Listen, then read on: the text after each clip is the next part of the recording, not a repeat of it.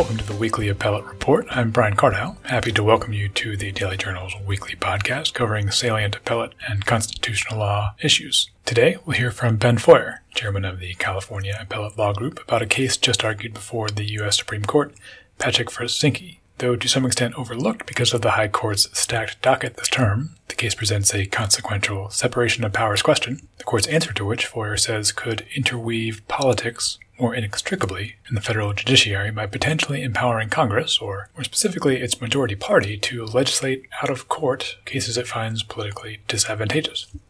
For hearing from Ben, let's get to our opening briefs.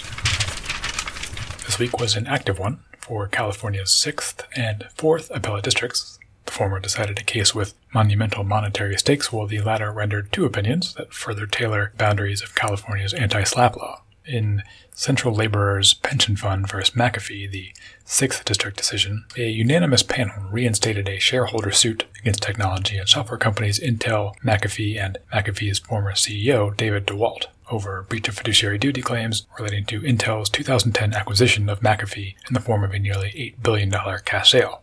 Plaintiffs claimed the merger process was contaminated by conflicts and that DeWalt withheld from the McAfee board of directors and its shareholders material information about his negotiations, namely an informal offer tendered by Intel to DeWalt of a $50 per share deal, which DeWalt rebuffed. Eventually, the sale price per share ended up at $48.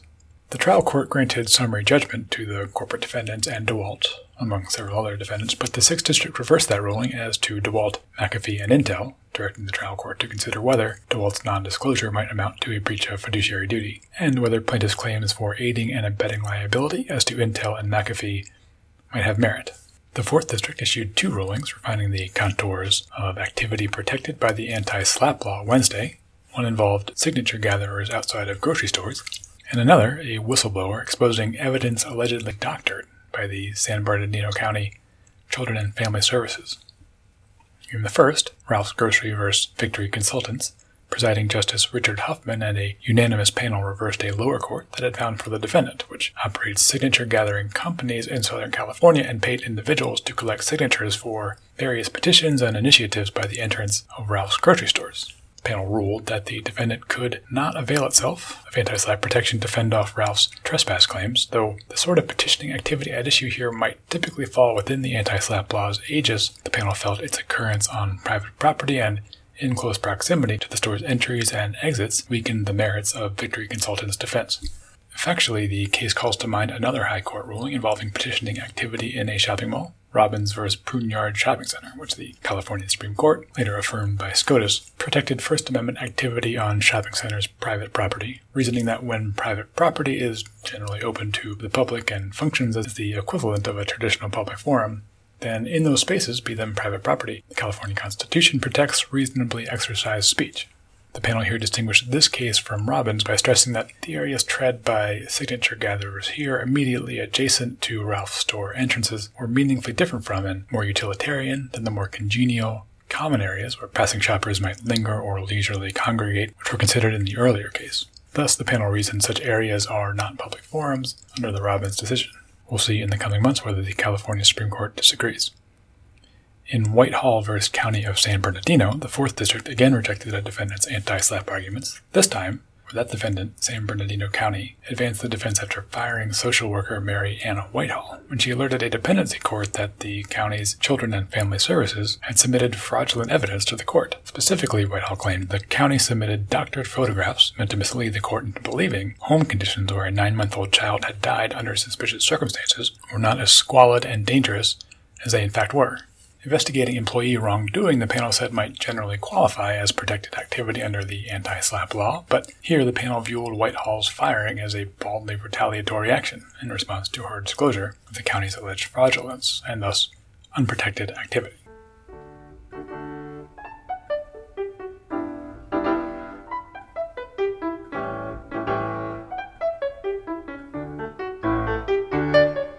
The week's most notable news from the Ninth Circuit likely centers around a free speech decision it rendered last fall, when the U.S. Supreme Court decided Monday it would add to its October turn 2017 docket. In the case, National Institute of Family and Life Advocates v. Becerra, the Ninth Circuit considered a California law mandating that pregnancy clinics display information advising patients of the availability of state-funded family planning services, including Contraception and Abortion, a group of religiously affiliated nonprofits which run pregnancy centers in California and are strongly opposed to abortion, filed suit, arguing that the required notice amounts to impermissibly compelled speech in violation of their First Amendment rights. A unanimous Ninth Circuit panel upheld the law, ruling, in short, that the law merely regulated the practice of medicine and did not unduly compel pregnancy centers to espouse or promote abortion. Mitchell Keiter of Keiter Appellate Law helped author an amicus brief requesting the cert grant in this case that came Monday. The brief was submitted on behalf of Freedom X, a Los Angeles nonprofit dedicated to protecting religion and conservative freedom of expression. Mitchell, welcome to the show. Thanks for having me. So the law at issue here, the California FACT FACT Act, is what's being challenged by the plaintiffs and now appellants, in support of whom you filed this amicus brief. Before kind of digging into the legal weeds here as to exactly how and why the Ninth Circuit should have, and you think the Supreme Court should, invalidate this law, maybe just generally, what are your qualms with the FACT Act and the disclosures it requires of pregnancy centers? Well, the disclosures required are really how to have abortions, to find subsidized abortions, and you're asking people who form these pregnancy centers because they oppose abortion, basically to facilitate them.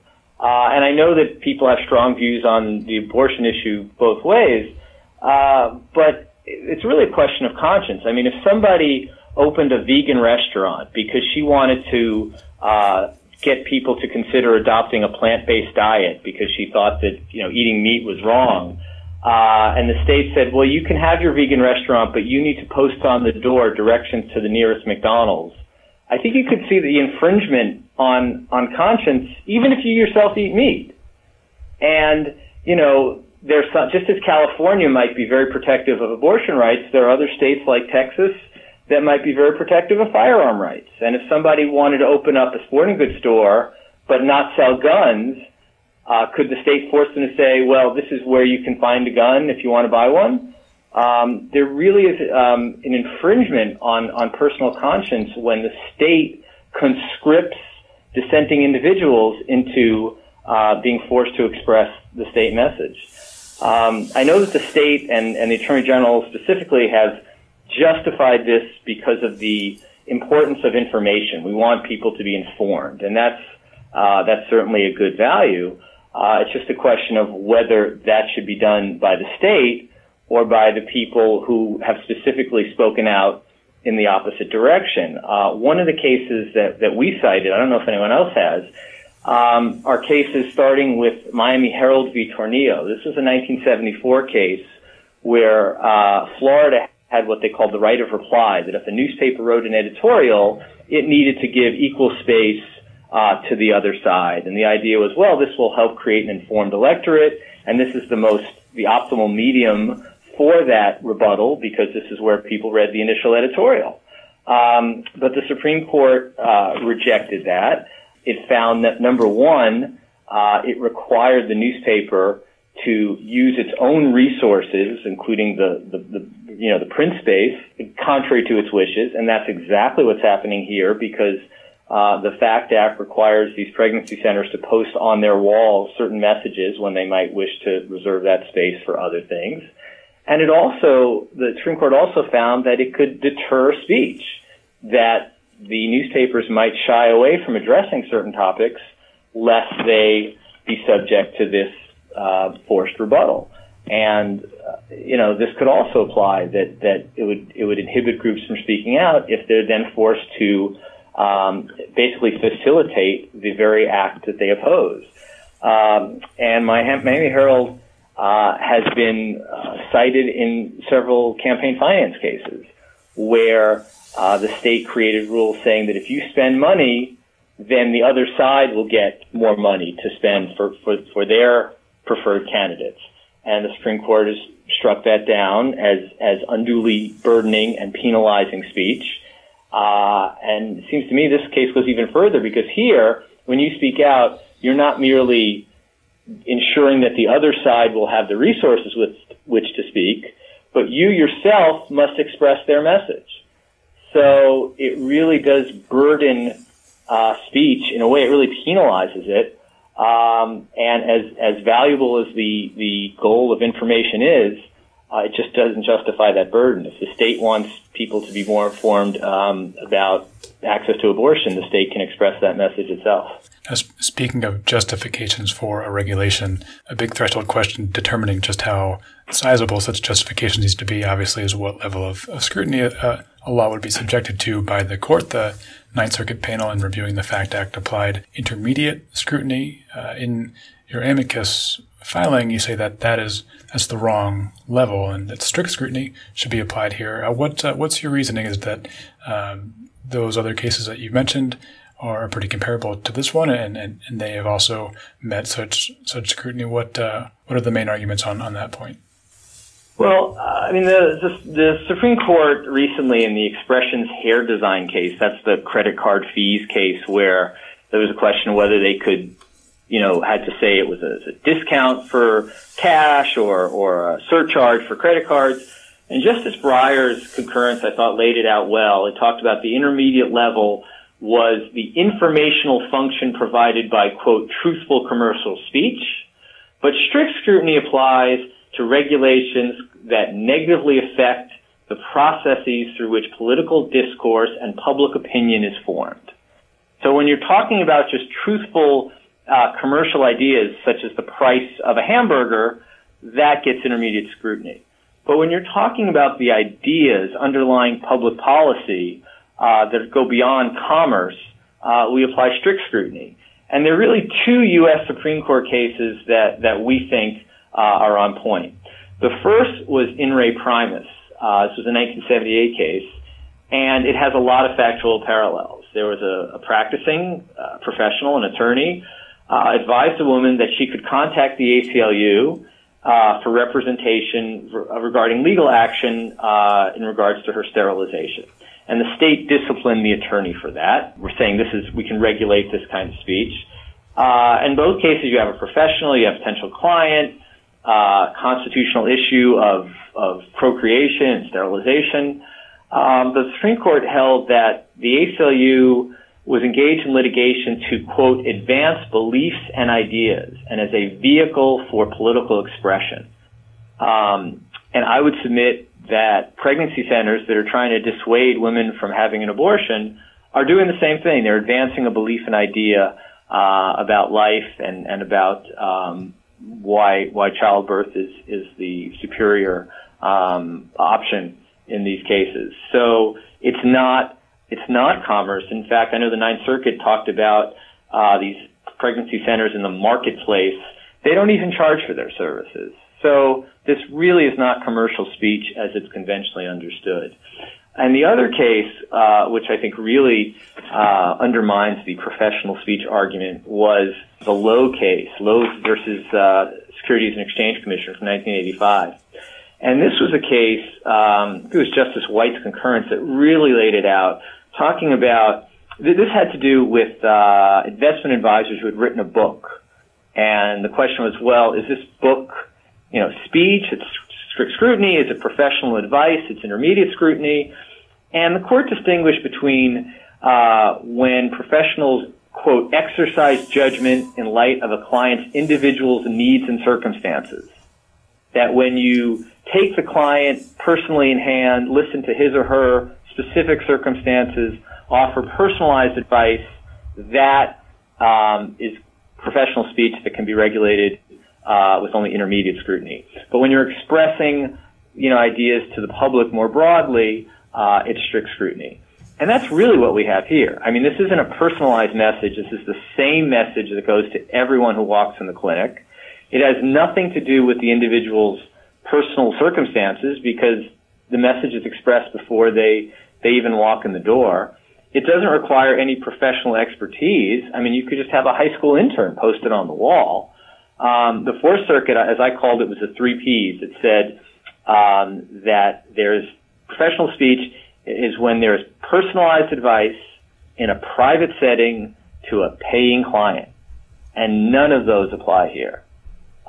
This is not the kind of professional speech that you see in other cases. And in fact, the speech here isn't even really about the practice of medicine. It's about the legality of abortion. It's about the availability of subsidies and economic assistance. it's not about the medical specifics. So there's absolutely no medical expertise necessary to post these notices.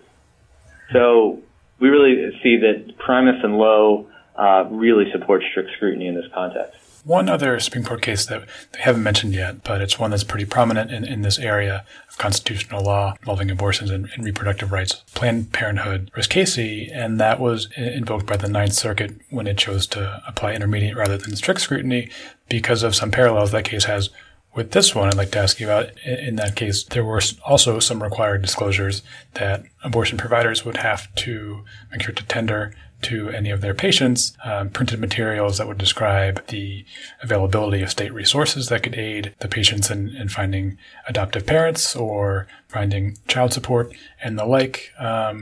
There, the Supreme Court did not apply strict scrutiny to those compelled disclosures. Why do you not think that precedent is kind of on all fours here or is very persuasive? Well, I mean, I looked at the Ninth Circuit citation. It was, I think it was to page 884 of Casey, and I looked at that, and what it said there is, what's left of petitioner's argument is an asserted First Amendment right of a physician not to provide information about the risks of abortion and childbirth in a manner mandated by the state. I mean, I guess it just seems that at least what that implies is something that's a little bit more related to the medical issues, to the physical medical issues, than more of what's involved in this case. And I realize that there are probably going to be some gray areas. They always are. That's why the Supreme Court needs to intervene in these cases. But I think the case we have here, the FACT Act, really is pretty far away from those situations. It just doesn't really deal with medical professional speech at all. And in fact, the pregnancy centers, as I said, can satisfy this without a doctor's, posting. Anyone can post this message. It's not even described by the doctor. It's really scripted by the state. So I think that this is just, more extreme examples than some of the others we've seen. One other piece of Ninth Circuit reasoning that you don't find particularly persuasive is that this law has sort of universal applicability. It would apply to pregnancy centers that are anti-abortion, likewise with abortion providers. Why do you not find that bit of reasoning persuasive? Well, that's sort of like the old saying that the law forbids the rich and the poor alike from sleeping under bridges. I mean, laws can certainly apply universally, but burden asymmetrically. From that reasoning, it would say that if the state or the federal government required all drivers to have a sticker on their car saying, President Trump is making America great again, that would be viewpoint neutral so long as it applied to registered Democrats and Republicans alike. But viewpoint neutrality has always depended on the substance of the speech, not the identity of the speaker. And in fact, it's interesting, the Ninth Circuit, although it takes its position now, it cited a 2002 case, Conan v. Walters, where it took the other position because they struck down a law that restricted doctor speech about marijuana. Speech that was that they weren't allowed to speak positively about the medical uses of marijuana. But of course, that law applied to all doctors, whether they were pro-marijuana, anti-marijuana. It applied universally. But just because it applies universally, again, it can burden selectively. So the fact that it covers everyone doesn't prevent the conclusion that it's not viewpoint neutral. It's just not what viewpoint neutrality means. Okay, now when abortion and reproductive rights cases reach the Supreme Court, it's usually sort of clear on which side pro-life and pro-choice camps will muster. One interesting dynamic here is that it's not quite as clear, some have said, because in several more pro-life states there are compelled disclosures that are imposed more so upon abortion providers that might involve sorts of medical advisements, which some claim are scientifically dubious, certain disclosures such as that there could be a link between abortions and breast cancer or a subsequent negative mental health ailments resulting from an abortion. And the reasoning goes that if this compelled disclosure is struck down, that the same reasoning could be used to undermine compelled disclosures enacted by more pro-life legislatures in other states. Could you tell me a bit more about that interesting dynamic? What do you make of it, and do you think indeed that it kind of muddies things here? Well, I think it's true that that's one consequence of how the blue states are getting bluer and the red states are getting redder. That you're seeing greater contrast in state laws, which to some extent is fine, but again, sometimes it really does infringe on individual conscience. Personally, I'm not all that necessarily eager. I don't know what the real effects of some of those other laws are. There's a general notion, though, that the state, for example, there are all kinds of laws about, posting the calories in food or cigarette warnings and so forth, that if you provide a product, you can be required to describe it accurately. Again, I don't think that's really what's involved here in California. I think this really concerns more of like the legal issues and the economic issues than describing the risks of either abortion or childbirth. So I don't really see it as so much, medically related information as might be the case in other contexts. But it is true, and this is something, of course, that is always present with the First Amendment, that, the First Amendment does protect the entire political spectrum. And sometimes it might be those who usually vote Democrat who will benefit from a broad interpretation of the First Amendment, and sometimes it will be those who tend to vote Republican. But probably that's the only way we'll have any kind of bipartisan consensus for the First Amendment, is if it does protect speech on all sides of the spectrum. One last one for you is obviously early yet. Oral argument has yet to be set here in this case, but viewing it from our present vantage, do you feel confident that there are 5 votes on the Supreme Court to strike down the FACT Act? Yes, I definitely do. I know that Justice Kennedy, of course, is usually the swing vote, and he is very, aggressive in protecting free speech. So I would be confident in this context of his vote. Again, it's not, the case isn't real. I know it seems to be about abortion, but it's really about speech. And so one can be,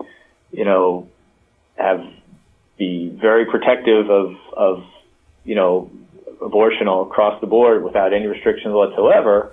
But that doesn't mean that the state should be able to conscript those who disapprove of it to enable and facilitate abortions and to spread the message of how to obtain one. So I don't really perceive that kind of conflict. I think Justice Kennedy can favor abortion rights and still protect the speech rights of those who disapprove of it. Okay, I will certainly find out soon enough how Justice Kennedy and his co-avals feel about this one. For now, Mitchell Keiter of Keiter Appellate Law, thanks for being on the podcast. I appreciate it. Thank you. Have a great day.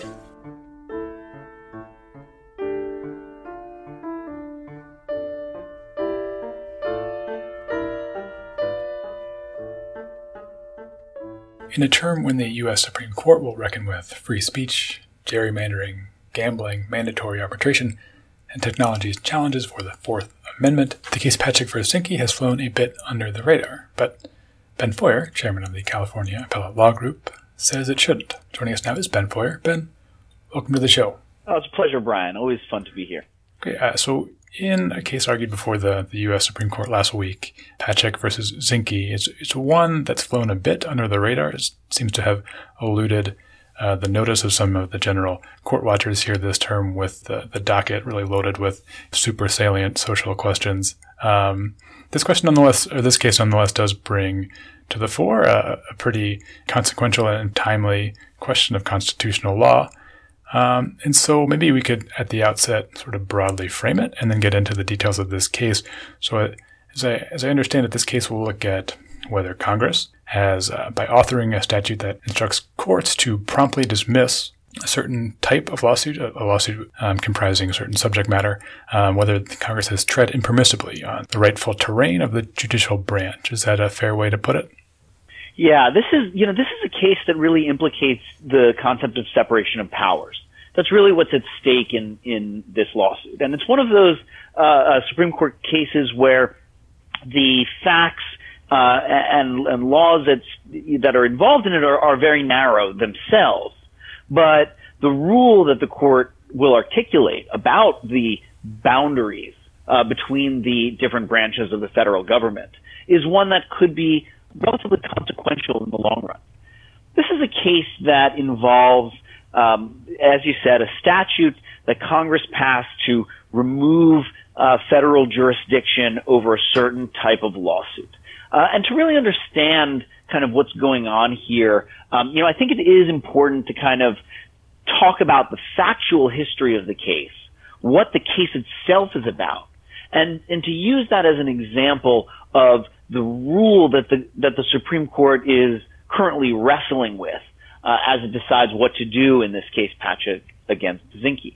So this all comes out of a statute passed in the 1930s that gave the Secretary of the Interior authority to designate certain areas of land in the United States to be purchased by the federal government and given to Indian tribes.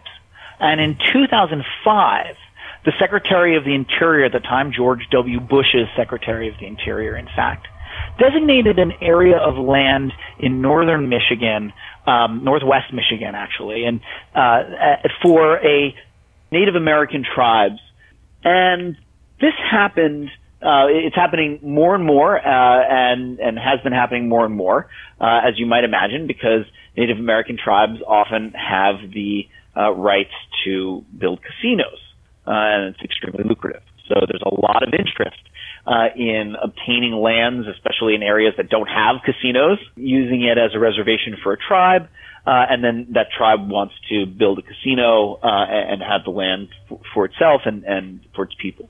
So that's what happened. That's what happened here. This happened in northern Michigan, in an area of land near where Patrick lived. And the Secretary of the Interior had obtained a 150 square acre piece of land for the benefit of a tribe that had first been recognized in the 1990s.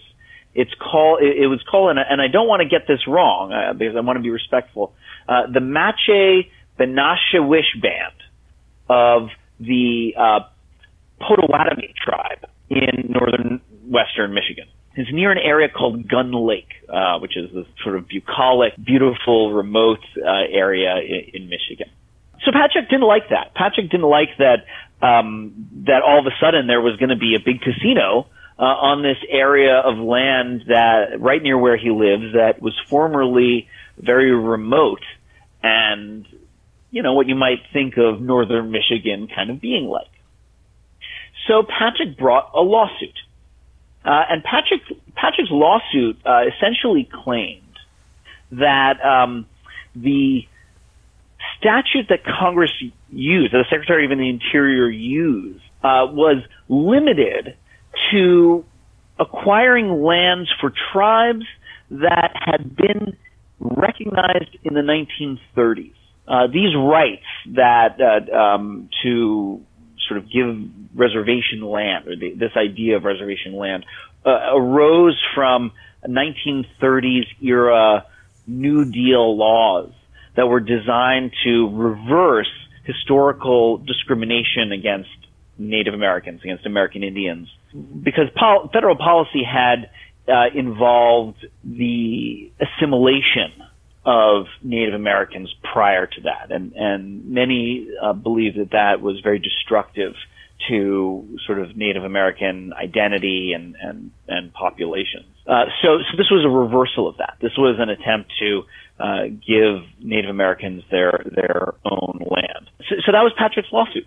Great. So then one important thing to note there, as you say, is 1999 was the year when this particular band of Indians was recognized. And so that question was then, as you say, at the forefront of Patrick's lawsuit, whether or not the original statute, the original legislation could allow for Congress to, as it did in 2005, acquire that tract of land near Gun Lake for the band. Yeah, that's exactly right. So what happened was Patrick brought this lawsuit, and while his lawsuit was pending, the Supreme Court decided a different case. And in the different case, the Supreme Court found that the premise of Patrick's lawsuit was indeed correct, that the statute that the Secretary of the Interior was using to acquire land for Indian tribes was, in fact, limited to Indian tribes, Native American tribes that had been recognized as of the 1930s. So that happened. And at the same time, Patrick's lawsuit went up actually on a question of standing on appeal. The district court dismissed his lawsuit because the district court said, hey, Patrick, you're just some guy who happens to live near a place where there's a casino. You don't get to challenge the kind of constitutionality of the Secretary of the Interior's purchase of that land. You don't have standing to do that. That went up on appeal. It went to the circuit court, actually went to the U.S. Supreme Court. The U.S. Supreme Court found that Patrick did have standing. And so the case went back down to the trial court to kind of proceed with the lawsuit otherwise. And in the interim, of course, Patrick's kind of the basis for his primary complaint, which was that this was outside the Secretary of the Interior's statutory authority, had been kind of determined by the Supreme Court in a separate case in his favor. And so then things get a little bit weird. Patrick kind of goes off grid a little bit. He doesn't really pursue his lawsuit. And then Congress passes, perhaps because this Indian tribe hired some good lobbyists, but Congress passes a special law, a very unusual law that has one purpose and one purpose only. It's called the Gun Lake Trust Land Reaffirmation Act, and its only purpose is to ratify the Secretary of the Interior's purchase of the land for the tribe near Gun Lake, even though the statute under which the Secretary of the Interior purchased that land initially had been found not to allow that kind of purchase. So Congress has now come in after the fact and said, no, this is okay. We're giving statutory authority. This is fine. We want to approve this.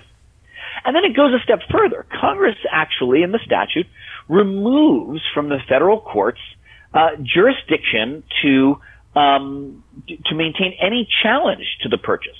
In fact, the statute specifically says that no lawsuit shall be filed or maintained in a federal court, and if there is a lawsuit filed or maintained in a federal court, it should be promptly dismissed to the extent that lawsuit is challenging the Secretary of the Interior's acquisition of this land. And the legislative history at the time makes very clear that Patrick's lawsuit was precisely what Congress had in mind. Congress did not want Patrick's lawsuit to go forward, and so removed jurisdiction and said that the lawsuit shall be dismissed. And that's how we get to the case we have here. The question is, can Congress do this? Can Congress take a look at an ongoing case in federal court that it does not like for whatever reason, and simply in the middle of the case kind of pluck out the federal court's jurisdiction to hear that case and sort of mandate that case be dismissed? Is that something that's permissible given the structural dimension of the Constitution that separates the judicial and legislative powers? It perhaps may or may not bear on the constitutionality of that action of the legislation, but just sort of interesting that here, his suit being dismissed, as you say, is not a kind of incidental byproduct of legislation sort of made for some other general purpose. But it does seem to be that Congress is essentially legislating his case out of the courts intentionally. That's exactly right. That's exactly what Congress is doing. The statute is targeted directly to Patrick's lawsuit, and the statute is aimed at ending Patrick's lawsuit without having kind of Patrick's lawsuit otherwise heard. Now, Congress arguably didn't need to do this. Congress at that point had ratified the Gun Lake acquisition. That's what the statute does, sort of said, well, even if the Secretary of the Interior's authority is generally speaking constrained to Indian tribes that were in existence in the 1930s, we are approving this purchase of land. That's probably sufficient to overcome the gravamen, the merits of Patrick's lawsuit. But Congress decided it wanted to or needed to go further. And there could be a lot of reasons for that. Certainly it costs money to litigate. Maybe Congress wanted to save this tribe from having to litigate. I suspect that perhaps it was the kind of legislation that was drafted by lobbyists, and that because it was so narrowly focused and supporting a Native American tribe, kind of both sides could get on board with it, and it kind of went through without too much concern about the separation of powers issues or the constitutional dimension. But in either event, Congress wrote this part of the statute specifically to prevent Patrick's lawsuit from going forward in the district court. There are, of course, constitutional provisions in Supreme Court case law that really empower Congress and give it some pretty wide latitude to circumscribe the jurisdiction of the federal courts, and also to change substantive case law, even if doing so, as here, will effectively dismiss pending litigation. One illustration of that is just from a Supreme Court case last year, Bank Markazi versus Peterson. Help me sort of set the context here with the constitutional and SCOTUS precedent that comes to bear here.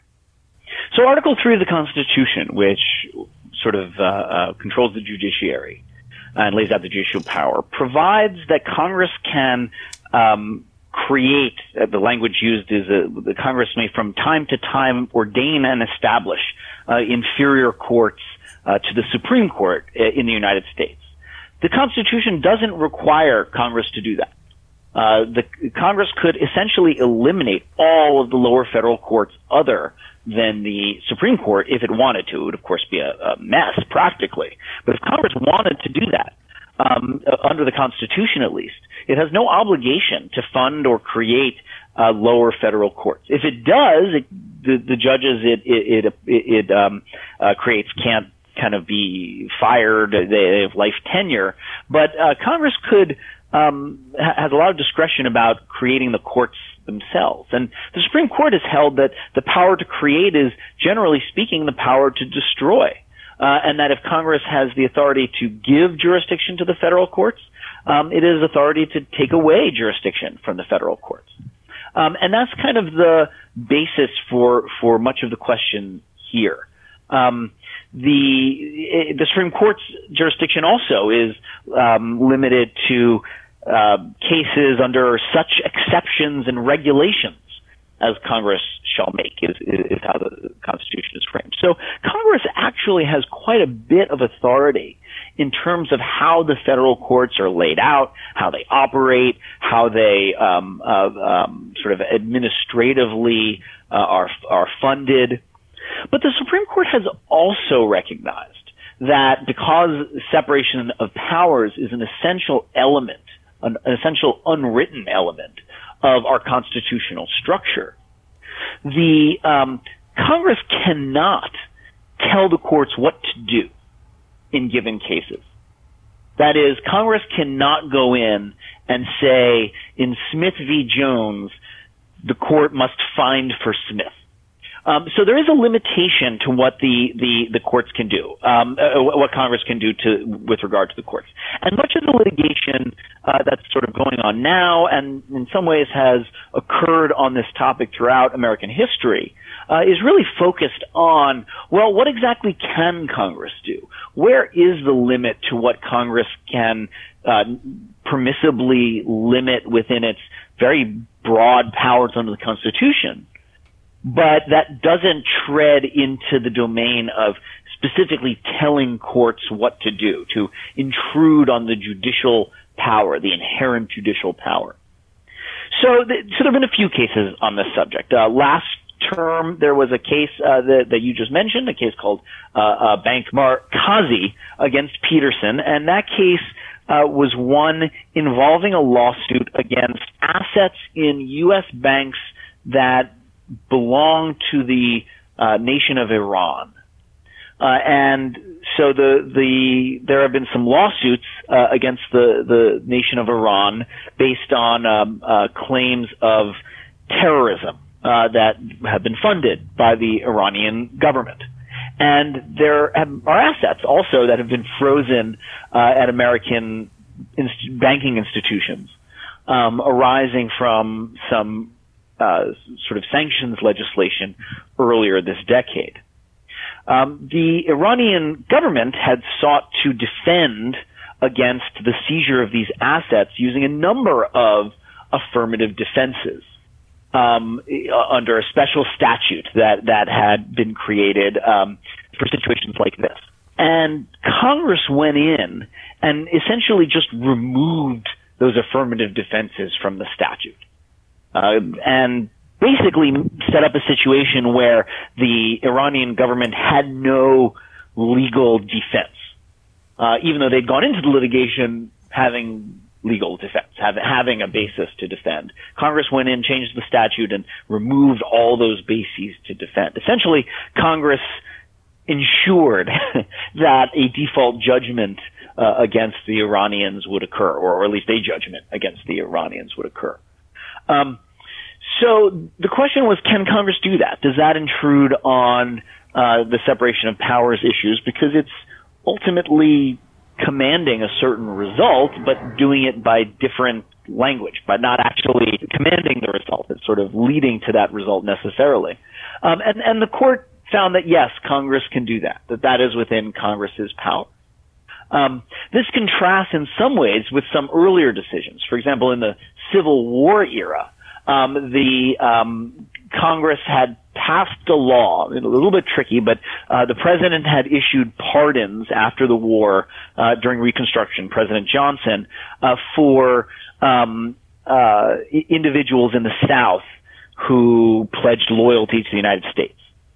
And Congress, he had a hostile Congress, and Congress passed a law essentially saying that evidence of a pardon, someone tried to use evidence of a pardon as evidence that they were loyal, because the pardons that Johnson issued said that, look, I'm pardoning you from any claims of disloyalty, so, you're loyal. There were some laws that allowed people in the South who were loyal or deemed loyal to reacquire property that had been taken from them by the military. And Congress passed a law saying that if someone tried to use one of these pardons as evidence of loyalty, that it was the opposite, that they were to be deemed disloyal and they were not allowed to use these laws that would allow people to reacquire property if they were loyal. Does that make sense? So sure. So Congress came in, took this, Johnson's pardons, and said that is evidence, that is conclusive evidence, in fact, of disloyalty because you were pardoned, and therefore you can't use these statutes. And the Supreme Court said you can't do that. The Supreme Court said that no, that is too intrusive on what the courts do in terms of weighing evidence and coming to a judgment. So those laws were thrown out. So there's a little bit of a contrast between what was going on in Bank Markazi and what was happening in the Civil War and how the Supreme Court was viewing the interplay between the branches at that time. Okay, so then you set up some of the guideposts the court has set up. There, as you say, is some boundary, some constitutional pale past which Congress couldn't legislate too fastidiously regarding sorts of cases that come before federal courts. What were your overall impressions of the argument last week? Because the prevailing impression seems to be that justices don't think this comes too terribly close to that constitutional pale, that this language seems to be fairly standard jurisdictional limiting, and even if that more dubious language, the shall promptly dismiss language, seems suspicious, that it really doesn't do anything effectively different than just the jurisdictional limiting, and so maybe it's surplusage or maybe it's a redundancy, but it shouldn't be viewed any more skeptically than the jurisdictional limit. but Chief Justice Roberts seemed a bit more skeptical or a bit more suspicious of the Congress's of this legislation, and worried that if we went down a slippery slope, there could be some other context that might worry the rest of the court and might worry other folks more, where Congress could legislate sort of zones of immunity for itself, or could create subject matter areas of law that were kind of off limits to lawsuits. What was your impression of how the court felt here, and how you might see this case shaping up? Yeah, so you mentioned a number of things there. You're right. So ultimately, what happened is Patrick's lawsuit sort of has gone up to the Supreme Court, and Patrick is essentially at this point arguing that the law removing jurisdiction is unconstitutional because it impermissibly intrudes on the court's domain from a separation of powers standpoint. And there's an argument made, which you kind of allude to, that even if Congress can remove jurisdiction from the federal court, the aspect to the statute that requires it to dismiss ongoing litigation is more of an intrusion than simply removing jurisdiction. I sort of didn't think that was a sort of persuasive argument at the time, and it sounds from oral argument, which occurred last week, that the court probably isn't going to be moved too much by that either. What makes this case tricky, and what makes the whole issue tricky, is that the Constitution is exceptionally vague on how exactly separation of powers works. It sets up different branches, and there are kind of functions of the different branches that check and balance the other branches, certainly in terms of their power, limiting the power of any given branch. But the idea of separation of powers is and that the powers have sort of separate domains, and that there's separate value in ensuring the distinction between the different powers, that arises kind of from political philosophy more than the Constitution itself, which doesn't really make these, doesn't itself say something like, the powers shall be separate, or the branches of government, they shall be kind of totally separate in some way.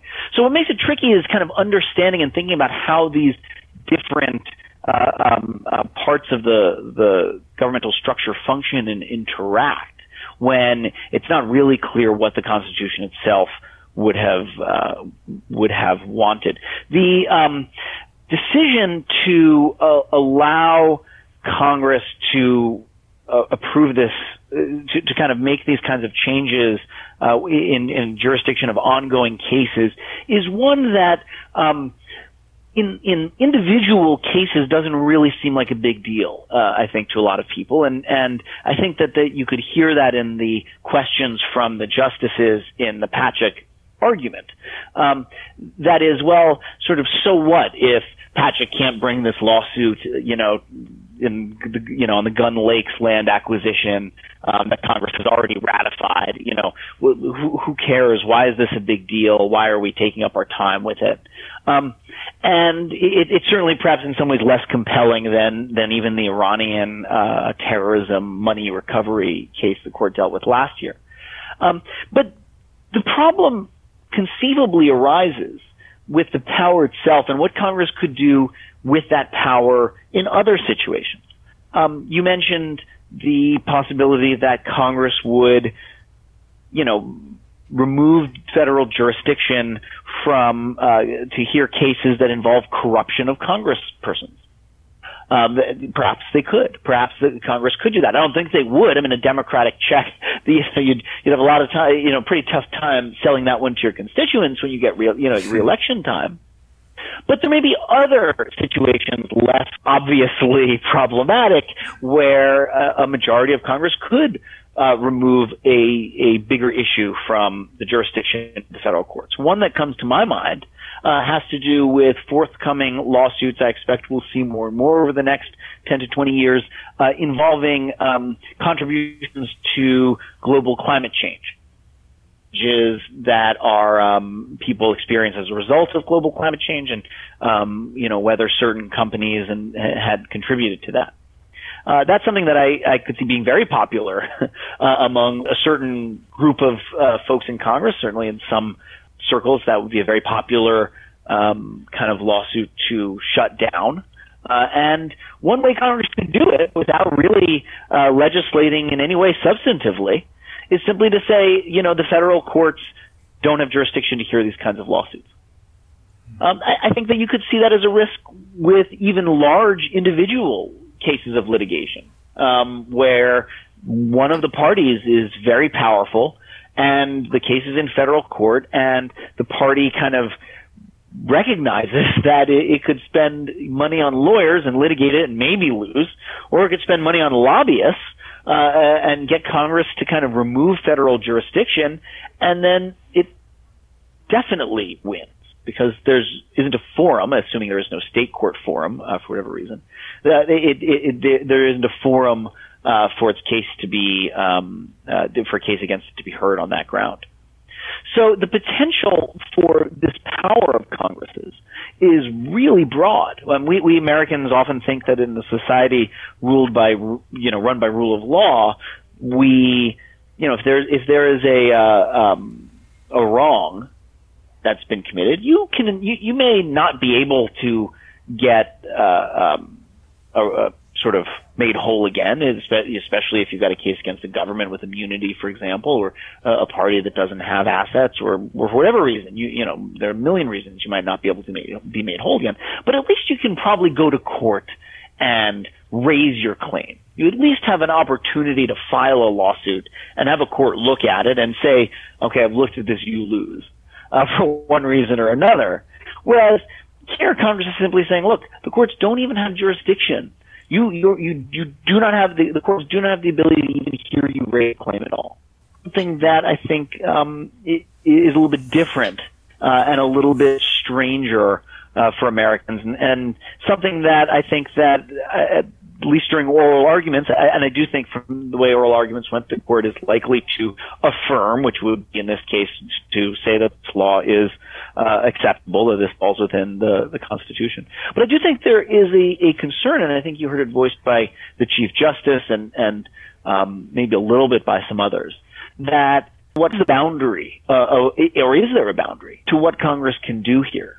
Ultimately, if it really does all belong to Congress, does it even make sense to say that Congress can't direct directly what courts do when they can do that simply by removing jurisdiction? So that's what I think is weighing on the court's mind, probably. It's interesting. Branches of government pretty selfishly protect their spheres of power, and so it did strike me as a bit odd that most of the justices were pretty sanguine here. I mean, the fallout that you cite, the kind of license that Congress could be granted by a ruling saying their actions were okay here, seems like potentially quite problematic and sort of anti-American. What in your mind sort of explains the equanimity of the court? Do you think they're just sort of viewing the case that's in front of it, and perhaps if that more egregious or blatant situation does come up down the road, then they can deal with it? Could that be part of the reason? I think that's possible. I think also, although the court is divided in some ways on the Constitution, I think in some other ways there is relative conformity among the members of the court about kind of how the Constitution is interpreted, particularly from a textualist standpoint. That is, if the text affords Congress this power, it's going to be interpreted without, too much limitation. And that wasn't always the case. The court at various points in time has had justices who are much more focused on the structural kind of workings of the Constitution and the courts. In the early days of the Republic, the court was very much focused on the practical aspects of kind of how the Constitution would function, judicial review, how's that going to work? So I think in part you have an approach to interpretation of the Constitution that on questions like this is somewhat deferential to Congress's authority. The courts the Supreme Court these days is broadly deferential, first of all, to Congress's authority in many ways. But I think that, where there's a textual kind of a power given to Congress, this court is one that is going to focus on that, or at least see more validity to that than kind of structural concerns down the road. The court's essentially going to say, well, okay, but maybe there are these concerns, but that's for kind of Congress and the people who vote for Congress to figure out. And if you don't like that Congress has removed all sexual harassment lawsuits from the federal courts or something along those lines without modifying the substantive law, just taking those cases away, then, vote for somebody else for Congress and they'll put it back. That's not always been what the way the court has kind of approached questions like this. But I think that is a view that is kind of relatively dominant on the Supreme Court today. Okay. Well, it certainly sounded like there was some unanimity at oral argument, so we'll find out soon enough if that persists to the issuance of the opinion. We'll leave it there. For now, Ben Feuer, Chairman of the California Appellate Law Group, thanks very much for being on the podcast to chat about the case. I appreciate it. Anytime, Brian.